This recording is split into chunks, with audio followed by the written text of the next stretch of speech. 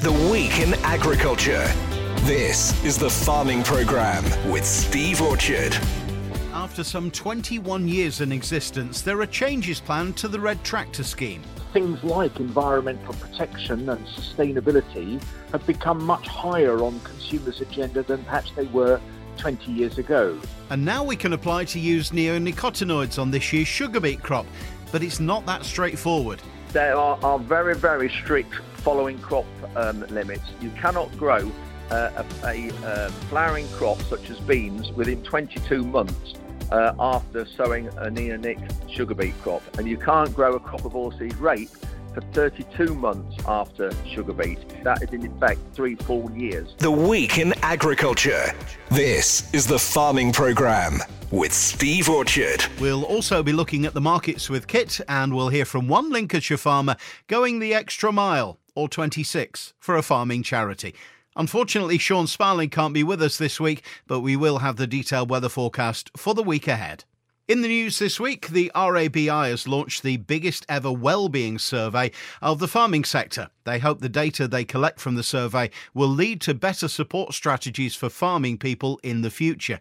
To take part, visit rabi.org.uk. The ballot on the future of the AHDB's horticulture levy opened last week. You may remember we spoke to Peter Thorold on the programme last year about this. A yes vote is a vote for the reforms proposed in the AHDB's change and strategy document, and a no vote could see the end of the statutory levy. The ballot closes on the 10th of February and the results are expected on the 17th. And farmers are being invited to have your say on ways to minimise damage to crops and property caused by increased numbers of visitors to the countryside. I'm sure you've seen pictures in the media of walkers straying from the pathway because it's muddy and trampling emerging crops, and dogs being allowed to roam free close to livestock. Government agency Natural England is seeking views on how to refresh the countryside code to encourage people to act responsibly. It's clearly important that visitors stick to the countryside code, but does anyone read it or even know where to obtain it? Have your say at bit.ly/countrycode21. That's bit.ly/countrycode21. The survey closes on the 1st of February. And just a few days ago, the government made an announcement that many, but not all, had been hoping for around the use of neonicotinoids on sugar beet crops for this year's crop only, and there are restrictions. Let's find out more from Lincolnshire farmer Andrew Ward. Andrew, good morning. Thanks for joining us. Back in 2018, the government prohibited the use of neonicotinoids. Now they've decided to grant an application for emergency authorisation to allow their use on this year's crop. Andrew, explain for us, please, what's the situation now? Well, morning, Steve. The problem is, to start with, this is not an easy topic. It's very, very complicated. And it's not just a simple case of saying we can't allow neonics because of bees and this sort of thing. The problem we've got is we've got an aphid carries a virus that comes into the crop and it absolutely decimates the crop. The virus takes away green leaf area on the crop, and of course green leaf is photosynthesis. Photosynthesis is light, and that's what gives us the yield. And so we can't use up to now neonicotinoid, the seed treatment. So we're overall spraying the crop with broad spectrum insecticides, which means it will control every insect there is. We're spraying that on the soil surface, the whole surface, when the plants are really minute, probably 2 or 3 or 4 inches high, sometimes a bit bigger. But we're doing 3 applications in a very short period, a matter of a few weeks. And our argument is that is actually doing more damage, and we're doing more damage to the insect population than the neonic seed treatment ever has done. And this is the problem, that we don't want to do that. I don't want to spray insecticides. But on the other hand, I also want to produce a crop. And at the minute, this is the problem that we've got, and that the crop is decimated in yield. If they were so anti-neonics, why have they changed their mind? They've changed their mind because of the reduction in sugar that we have now got. This is the problem. And it's only for a very, very short period until we get an alternative.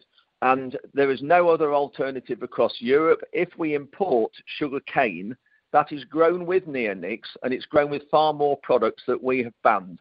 So this is only for a very short period of time, and also taken into account with sugar beet is a non-flowering crop, unlike oilseed rape. Bees do not go in sugar beet. That is a very, very important point to remember. And there are limits, though, to this emergency authorisation. You say it's just for this year's crop, but there's other limits as well, I gather. There are very, very strict following crop limits. You cannot grow a flowering crop such as beans within 22 months after sowing a neonic sugar beet crop. And you can't grow a crop of oilseed rape for 32 months after sugar beet. That is in effect 3 full years. But also the one important point to look at is it only gives us a 10-week protection. And the loading limit on the seed is 75% of the normal rate. That's all. Apart from that, it's a 10-week protection period where normally, with a full rate of neonic, you'd get 12 weeks protection. So given all those restrictions, are you likely to be using neonics this year? We're not automatically given it. Rothamsted Research Station, who monitor aphid populations and they monitor soil air temperature because they're all linked, there'll be a trigger point. And so it depends on that trigger point in February as to whether it finally goes ahead. But if neonic seed treatment is available and all the trigger points are passed, then yes, we will be using them. Thanks, Andrew. Andrew Ward will be back with us looking at gene editing next week, following a recent government announcement. Now to a Lincolnshire farmer who's going that extra mile. Well, 26 of them next Saturday to help raise funds for the Farming Community Network. Charles Anion. Morning, Charles. Good morning. Got to start with congratulations on the weight loss. You described yourself as roly-poly, but you're definitely not now, are you? How much have you lost? I've lost about 4 stone now since Wow. since the end of April when I took up running. I've always been a swimmer, but I've always been quite a keen eater as well. 24th of April, my trainers got delivered. I was, and I've lost about 4 stone since then, so that's quite pleasing. And is that just how you've done it, just through exercise? Have you changed your diet at all as well? I've changed my diet a bit. You know, there were too many Scotch eggs and cherry bakewells in there. And, exercise and diet. It's just a simple case of burning off more calories than you're putting in. So, fairly simple. Oh, well done, well done you. I mean, you're going to need the extra fitness and the reduced weight for your marathon coming up next Saturday. But let's talk about Run 1000 first of all. What's that all about? Basically, Run 1000 is an initiative which was thought up by a Scottish lady, Sheena Horner. And it was a lot of these charities have lost the vast majority of their funding streams due to COVID in 2020. And it was an opportunity for us to raise money for mental health charities. There's a proven fact that exercise is good for not only physical but mental health. And it was decided that England, Ireland, Scotland, Wales and the rest of the world were going to go up against each other in January, a month which is well known for having the January blues, to be the first to run to 1,000 miles. And, that was the thought, just to, get people exercising, get people running whilst raising money for charity. We know the rules around COVID and so on. You're still able to get out and run on your own, presumably. Absolutely, I do all of my running on my own. Very lucky around Springthorpe to have some, decent roads, quietish roads, even more quiet now we're in lockdown 3.0, but the government say you're still allowed to get out and exercise as long as you're in the local area, which is what all the Run 1000 runners are doing. And, it's fantastic to see so many people going at it, really. And you're raising funds for Farming Community Network, the charity, yeah? They are, Farming Community Network, a well-known charity in the UK. And luckily, one of my biggest concerns was I'm not doing this for our very own Lincolnshire Rural Support Network, but with it being a national charity, I couldn't, because we're very well served in Lincolnshire, but I've been assured by the Farming Community Network and LRSN that they do work together. So, that's great. I mean, they're an excellent charity supporting farmers and families through difficult times, and we're definitely one of those at the moment. Do you know how much has been raised so far? There's over the 5 countries, we've raised about just over £32,000. But delighted that Team England raising money for the Farming Community Network broke the 12,000 barrier yesterday, and I'd just like to say thank you very much to everybody that's donated and engaged with it, because that's going to really help the fight against mental health in 2021. How long is this going on for? Is this for the month of January? It is for the month of January. So every mile run in January will count. So and then I'm quite looking forward to the 1st of February when I can have a rest between me and you. But yeah. And now let's talk about this marathon, because you're talking about every mile counts. Is the marathon that's taking place on Saturday counting towards Run 1000 as well? It will be 23rd of January. I have pledged in a shameless fundraising idea to run a marathon, which will be quite a big turnaround from where I was 9 months ago, and I'm hoping to get round in under 4 hours, which will be interesting. But it's just a case of saying that this marathon is going to hurt, test me mentally, physically, but then I'll finish. I'll have a cup of tea and I'll recover. Whereas mental health issues last a lot longer, and I can cope with it for 4 or 5 hours, then fine. And it's just a case of it's an extra thing that I'm doing, and even if it brings in an extra £5, then it's worth it. No, you deserve great praise and a pat on the back for doing it, and we obviously wish you all the very best for Saturday. Now, this is raising money, so where, if a listener wanted to get involved in this and contribute, where should they go? Basically, it's all on my Twitter page, Charles Anion. And if you type in Charles Anion and Just Giving, the page will come up, or go onto social media, look for Run 1000 Team England, then it's all over there. But any donation, however large or small, towards the Just Giving page fighting against mental health issues would be very much appreciated. Well, look, Charles, all the very best for Saturday, and thanks for joining us again on the Farming Programme. Brilliant, you're welcome. Normally at this point, I would hand over to Sean Sparling of Sparling Agronomy Services to talk agronomy. Unfortunately, Sean can't be with us this week due to personal reasons, but we look forward to welcoming him back next week. Red Tractor has been in existence for 21 years. Time for a review into what they do and the standards they apply to enable members to use the Red Tractor label on their products. Well, that's what they're doing in a consultation launched last week. Raising animal welfare, protecting workers' rights and enhancing environmental protection are the primary aims of the latest review of Red Tractor standards that farmer members will have to meet from November. Jim Mosley, CEO of Red Tractor, good morning. Morning. You've said that further change is needed to keep up with consumer expectations, hence the consultation. Why do you think there's a need for a review? I think to answer that, Steve, it's probably worth looking at the origins of Red Tractor and just reminding everyone exactly why it was established. So it was established back in 2000, 21 years ago now, but probably, as some people would remember, on the back of some food scares like BSE and Salmonella and such like. And it was formed at a time when the consumer confidence in British food was probably at an all-time low. So when Red Tractor was very first established, its purpose was to reassure consumers that food bearing its logo was safe and responsibly produced. And whilst initially the focus was on food safety, as with all industries, what comes under responsibly produced tends to evolve with consumer demands. And I think, like any other industry, we have seen consumers change with regards to their purchase criteria for food. So things like environmental protection and sustainability have become much higher on consumers' agenda than perhaps they were 20 years ago. OK, now there are three particular areas, aren't there, that you're looking at? So let's look at them individually. First one, animal welfare. What are you looking for there? The work that we're doing, and the work that in fact we've been doing over the last 10 or 15 years, is to look more and more at what we describe as welfare outcomes. So the health and well-being and welfare of the animal or the bird at the end of its life, but also looking at things like housing structure, cleanliness, and I think making it absolutely clear what is and what is not acceptable when handling animals. So the standards will be principally aimed at those kind of areas.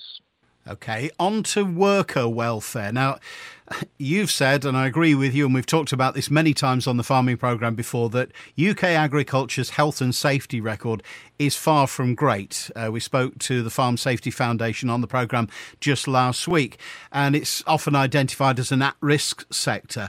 But not just the actual physical health and safety, but labour exploitation as well. Yes, that's right. So I think first and foremost, we ought to recognise our farmers and our growers, because if for me, they are probably the ultimate key worker who has ensured that the nation has been supplied with high quality British food, and probably at a time like COVID have never been more valued by the British public. So I think we need to register that first of all. But the standards that we're looking at are yes, they are geared at two areas.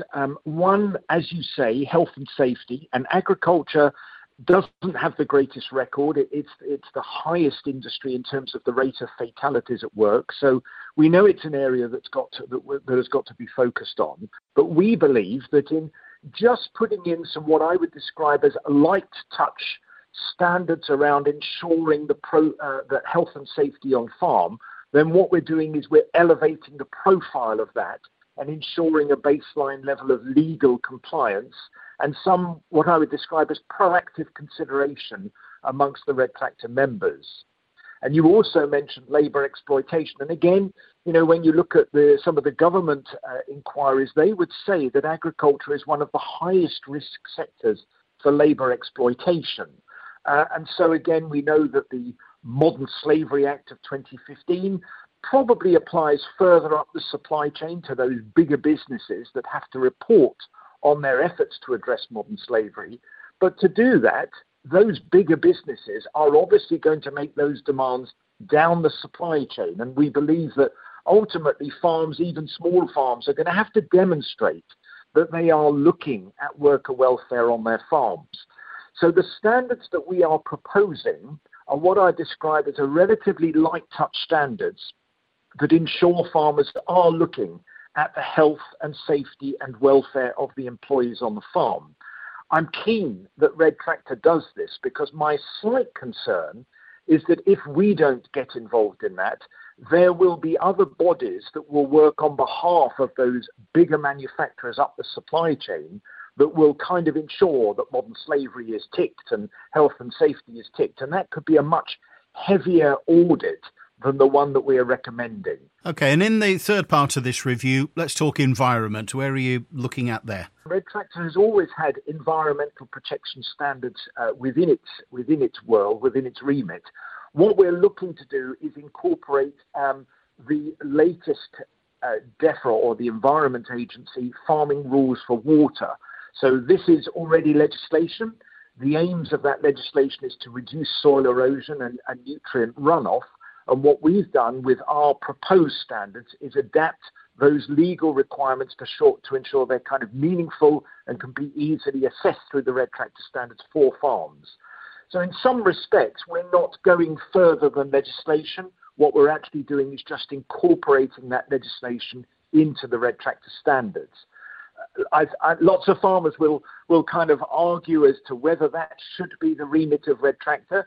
But for me, if we do these things, it still means that a farmer can ensure that if he's Red Tractor assured, he has also ticked that box of being legal and adhering to all the legislation that is out there. So for me, it's one inspection that ticks a lot of boxes.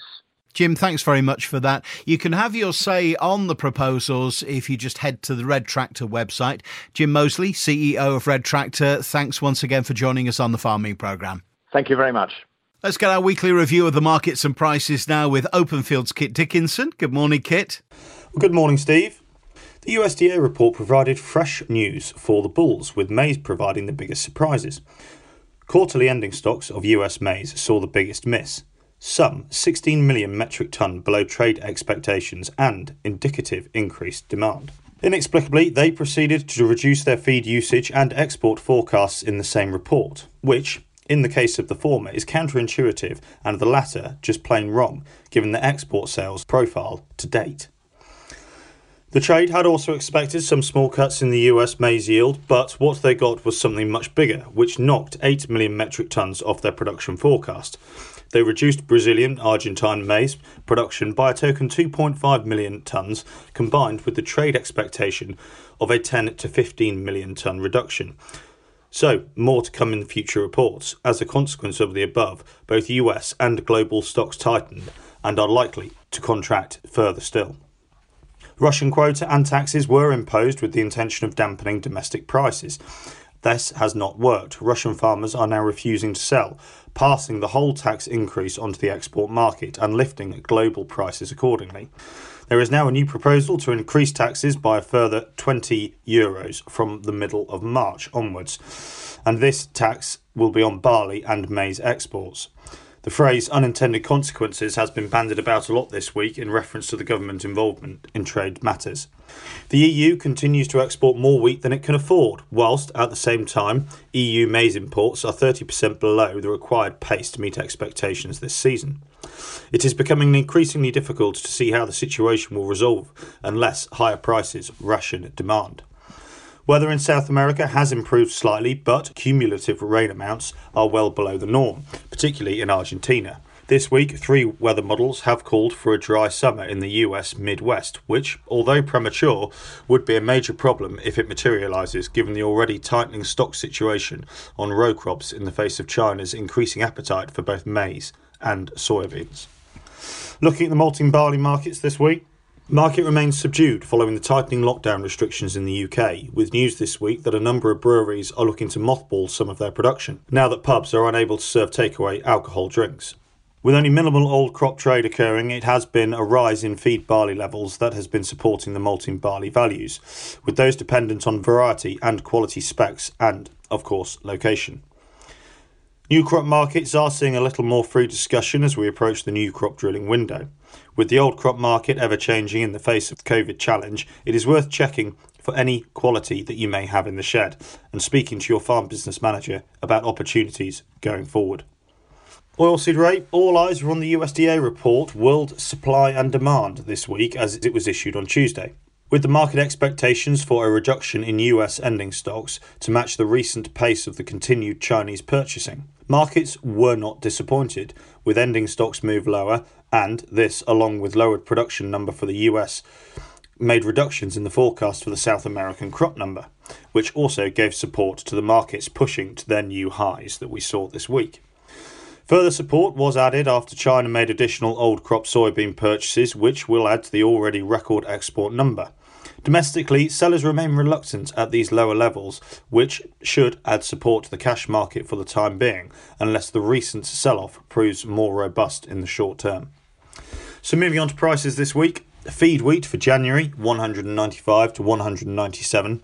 A lot of cover has already been taken at these levels, hence the reduced price. So we move forward into March at 208 to 210. May, 211 to 213. November, 162 to 164. Milling wheat premiums have come back slightly and are currently at £15 to £18. Oilseed rape for January is 377 to 379. March 376 to 378. May 376 to 378. Limited carry going forward for the old crop market, but November new crop 348 to 350. Feed barley for January is 155 to 157, moving forward to March at 157 to 159, and May 159 to 161.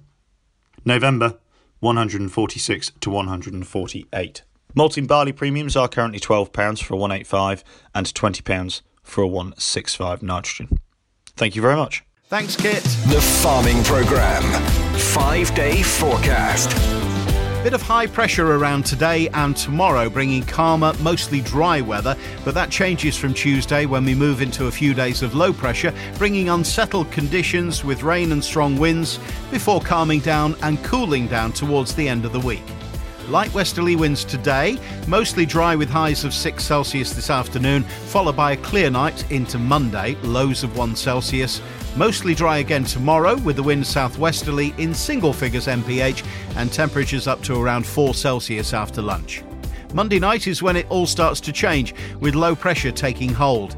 Expect some strong winds gusting to 40 miles per hour all day Tuesday, with plenty of rain likely. A warmer day though, with temperatures just nudging double figures. Mild overnight into Wednesday, which will be breezy, winds mostly from the west in the upper teens, drying off after the overnight rain. A cooler day with some winter sunshine, highs around 5 Celsius. Thursday and Friday look to be colder, with -1 the low into Friday, light westerly or northwesterly breezes, and temperatures no higher than 2 or 3 Celsius on Friday.